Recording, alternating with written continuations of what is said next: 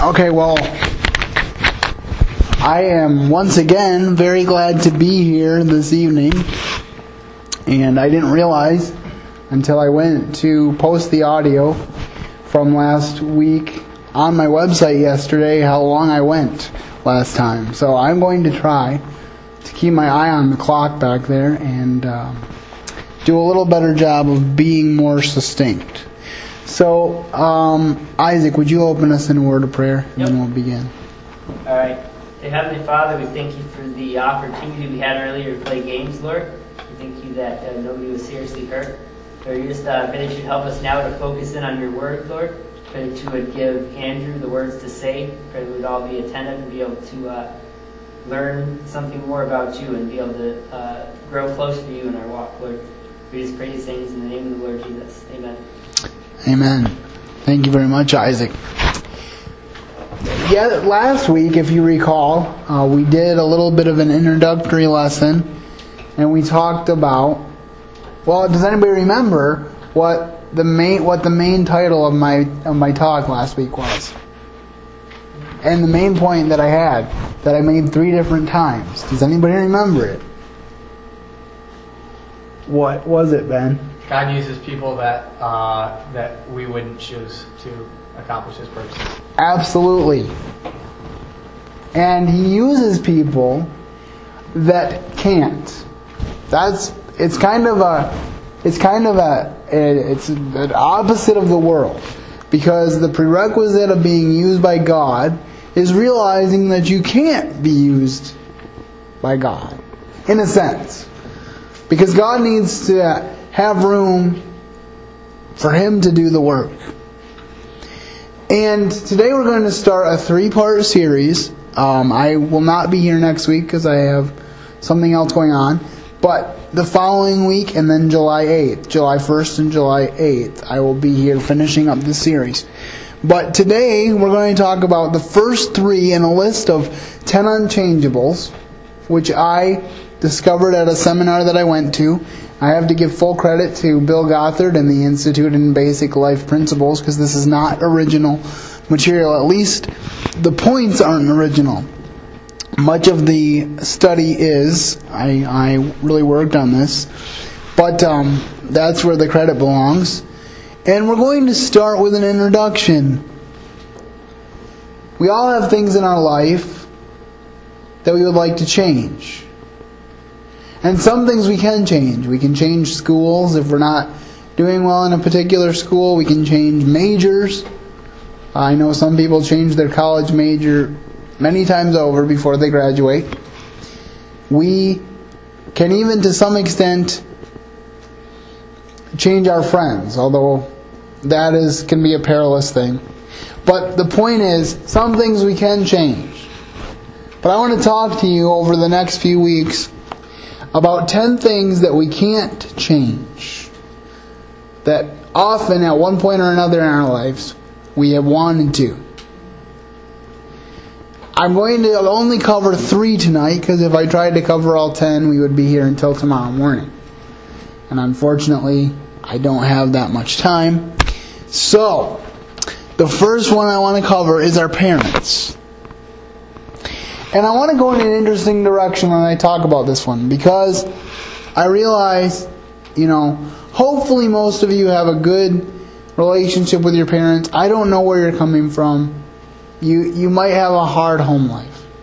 But hopefully you have the blessing of parents that are good to you and have done the right thing by you. But I want to talk about one particular person in the Bible, which you might not have realized, but his parents probably had a great deal to do with how he turned out. I want to talk to you about Boaz. I don't know if you know the story of Ruth, but Boaz was a great man in the town in the country of Israel, who had. It appears that he had great wealth. He had big fields where people were working harvesting grain. And Naomi and her daughter-in-law Ruth came over from the country of Moab, Naomi and her husband and her 2 sons had gone over to Moab because there was a famine in the land of Israel. And so they went to Moab, which wasn't really a good idea because God really wanted the Israelites to be with their own people, to not mingle with the foreigners, because He wanted them to serve Him and Him alone. You know, when Ben was talking about giving me your undivided attention, he kind of quoted a Bible verse. Because there is a Bible verse, and I mentioned it last week, where God says, I'm a jealous God and I will share my glory with none other. Well, anyway, we don't know all the details of it, but we do know that they went down to Moab. And we know that first Elimelech, the father, died, and then the 2 sons died. So that left his wife and his sons' wives with no resources. Well, Naomi realized that the famine was over in Israel. So she decides to go back. And she tells her daughters-in-law to go back to their families. And one of them does. Orpah does. But Ruth says, don't ask me to leave you, because where you go, I will go. Where you lodge, I will lodge. Your God will be my God, and your people will be my people, and where you die, I will die. So she said, I'm not going to leave you. And the most important thing is she said, your God will be my God. So she made a decision to follow the God of Israel and to be there for her mother-in-law. So she went over to Israel, this strange land. They're poor. Women of that day did not have their own industry for the most part. So they didn't really have anybody specifically to rely on. But Ruth comes to Boaz's field to glean. And what that means is that when the reapers are picking up the harvest, they would sometimes drop some grain, and then the poor widows of the area could pick it up. Well, Boaz notices Ruth, and he has heard good things about her. He's heard that she's a virtuous woman, that she came over with her mother-in-law, and he is going to check out this girl. So he gets to know her, and he decides that he really likes her. So he says, I'm going to leave her extra grain. He tells the men, leave her extra grain, make sure she has plenty. So she keeps going to Boaz, and then Naomi realizes that Boaz is a near kinsman, which means that he is a fairly close relative. And in that day, if you had a close relative and your spouse was dead, then it was an opportunity for that close relative to marry you and to give you children, to give your husband children. So Boaz decides, through the wisdom of Naomi, actually, because Naomi sends Ruth to Boaz in the middle of the night. This is really an intriguing story if you want to go and read it, and it's not very long because it's only a 4-chapter book. But Ruth goes to Boaz in the middle of the night. She lays at his feet, and Boaz promises her that night that he's going to take care of her if someone who's an even nearer kinsman decides not to do it. So Boaz gets the opportunity to marry Ruth, and she becomes part of the line of David, which of course becomes the line to Jesus Christ, our Savior. Why did I bring this up in the matter of parents? Because in Joshua 6, we see the story of Rahab. Now, Rahab was a harlot. She was a woman of ill repute. She did some pretty evil, vile things. But she believed God. She believed who He was. She believed His power. And so when she hid the spies, they said, well, if you spare us, we will spare you. They said, if you hang out a red cord, we'll know where you are. We'll come and get you before we destroy Jericho. So she gets rescued, And it says in Joshua 6:22 and 23, "But Joshua had said unto the men that had spied out the country, Go into the harlot's house, and bring out thence the woman and all that she hath, as ye swore unto her. And the young men that were spies went in, and brought out Rahab and her father, and her mother and her brethren, and all that she had. And they brought out all their kindred, and left them without the camp of Israel." So she aligns herself with the Israelites. And interestingly enough, you then read in Matthew 1:5, "And Salmon begot Boaz of Rahab, and Boaz begot Obed of Ruth, and Obed begot Jesse." And so you see how Boaz joined the line of Jesus. Because Rahab, this harlot, she turned her heart to God and had an opportunity to be a part of the lineage of our Savior. And I was thinking about this story because Ruth was a Moabitess. And going to Israel as a foreigner, it would seem that nobody would want to marry her because she was a foreigner. She wasn't an Israelite.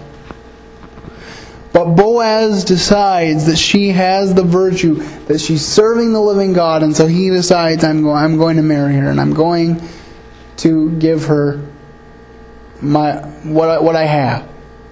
And then he has Obed, who has Jesse, who has David, and so on and so forth. It says, "And Boaz said unto all the elders of the people," this is Ruth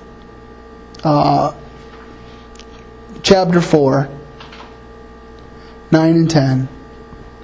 Says, "Boaz said unto all the elders of the people, Ye are witnesses this day that I have bought all that was Elimelech's and all that was Kilion's and Malion's of the hand of Naomi.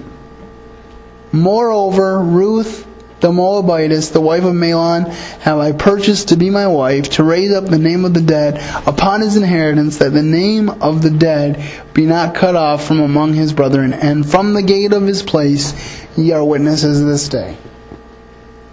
And I think, to me, when I looked at this story, I thought about the fact that perhaps it was because of his Gentile, his non-Jewish mother, Rahab, who he saw as a virtuous woman after she was changed by God. Now, some people debate whether it was the same Rahab, and I'm not here to get into a scholarly debate, but I have reason to believe that it was. But anyway, perhaps it was that persuaded him to realize that just because she was a foreigner didn't mean that she wasn't a good choice for a wife. I say this only to say that sometimes the parents that we're given are given to us because they are meant to prepare us for our future calling from God. And I want to, before I leave the topic of parents, I want to challenge you. Even if you have parents that don't believe and they don't love the Lord, they still deserve your honor. Because God set them over you. And it's possible that by your example, you can show them the way to Jesus Christ. The second thing I want to talk about is physical features. This was a big one for me. For those of you that were here last week, you heard my story and kind of the journey that I went on to get to the point where I am today. And if you haven't heard it, you can go to my website, which I'll give you the information of afterwards during snack time, and you can check that out.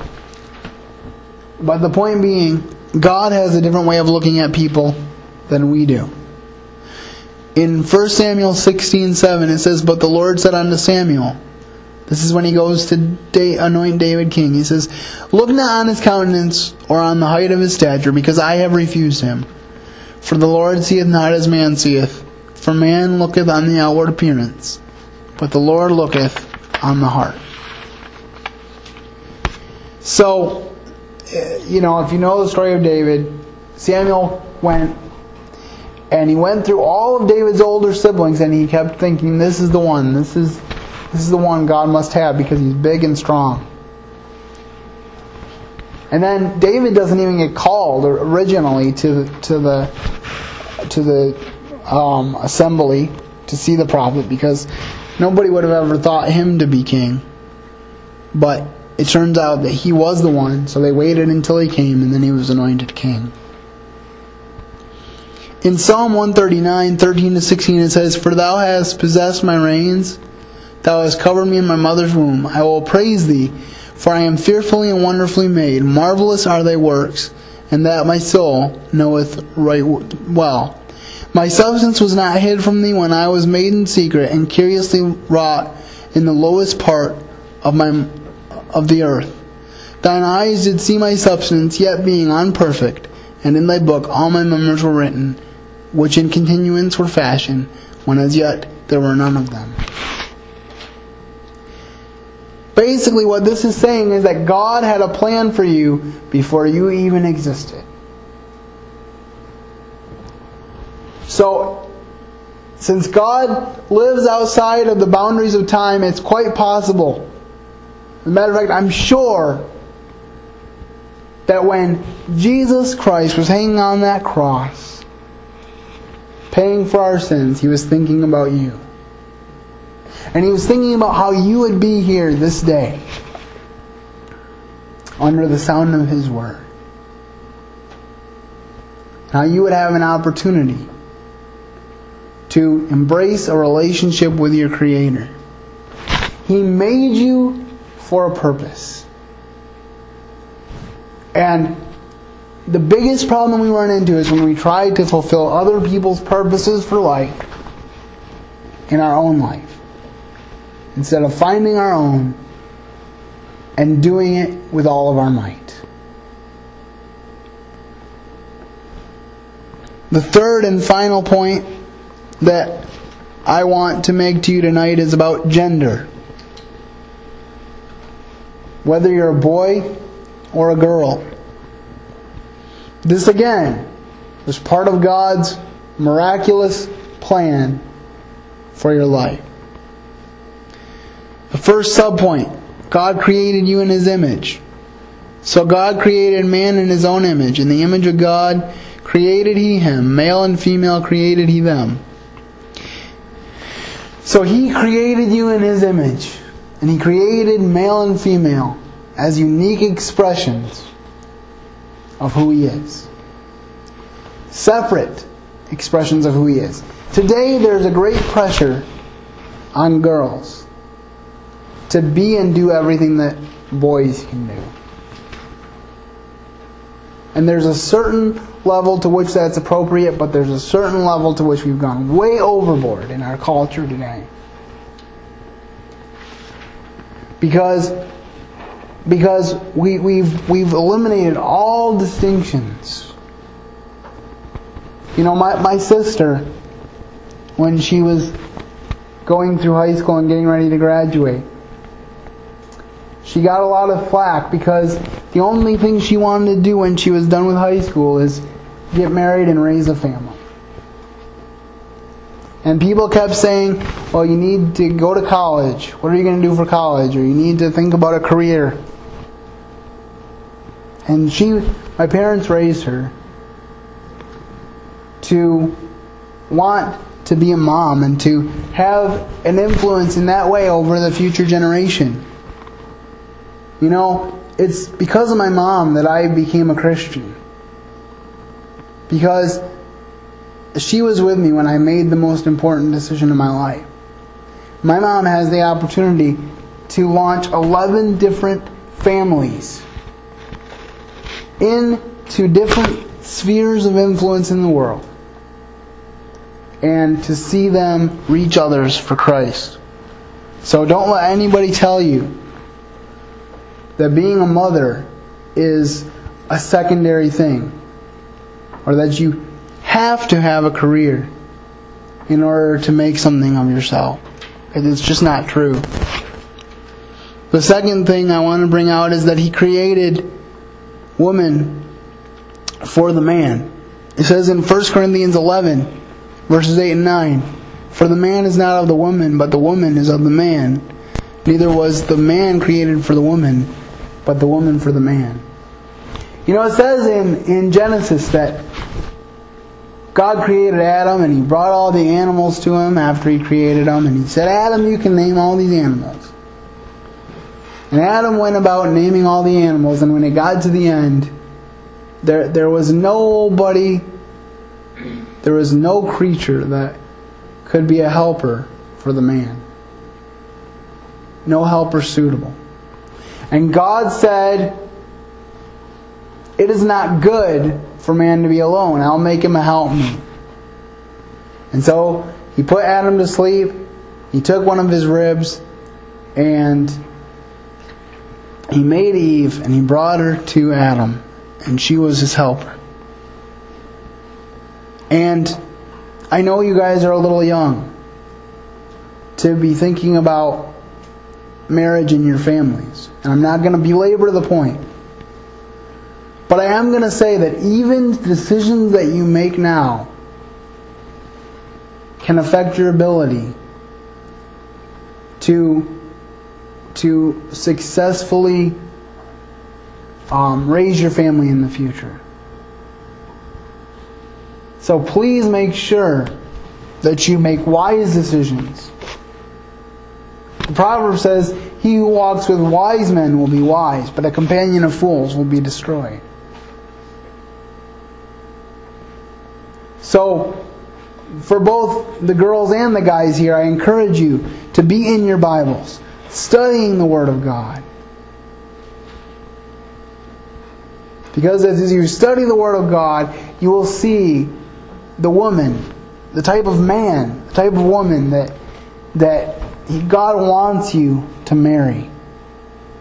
And in order to find that type of spouse, you need to work on becoming that type of spouse. And growing up and becoming an adult doesn't just happen overnight when you turn 18. It starts now and begins a process where you're continually growing and maturing. The Bible says in 1 Corinthians 13, Paul speaking, he says, "When I was a child, I spoke as a child, I thought as a child, I understood as a child, but when I became a man, I put away childish things." We have this modern idea called the teenager, which did not become common until a 1940 edition of the Reader's Digest. See, it used to be that you had children and adults. There was no middle ground. One thing my dad did for me is he told me when I turned 13, he said, "Today you're a man. You better start acting like it." Does that mean that he expected me to do everything right and to do everything that I now do at 32 when I was 13? No. But he expected me to start the journey. And I encourage you to start the journey. And to not let anybody look down on your youth. You can have fun. We had fun out there tonight. But there's a difference between fun and foolishness. And I would encourage you to be extra careful that your fun doesn't lapse into foolishness. And I'm pointing a finger back at me when I say that. Because I have problems with that sometimes. But I know that if I want to be ready to be a husband and a father, I need to not be childish. Childish. I need to not be childish. I need to be a man. The last point I want to make in this area is that I firmly believe that women are the best gift that man was ever given. The Bible says in Proverbs chapter 31, 10 and 11, "Who can find a virtuous woman? For her price is far above rubies. The heart of her husband doth safely trust in her, so he shall have no need of spoil." I don't know about you, but I want a wife like that. And for you who are girls, that's something to aspire to.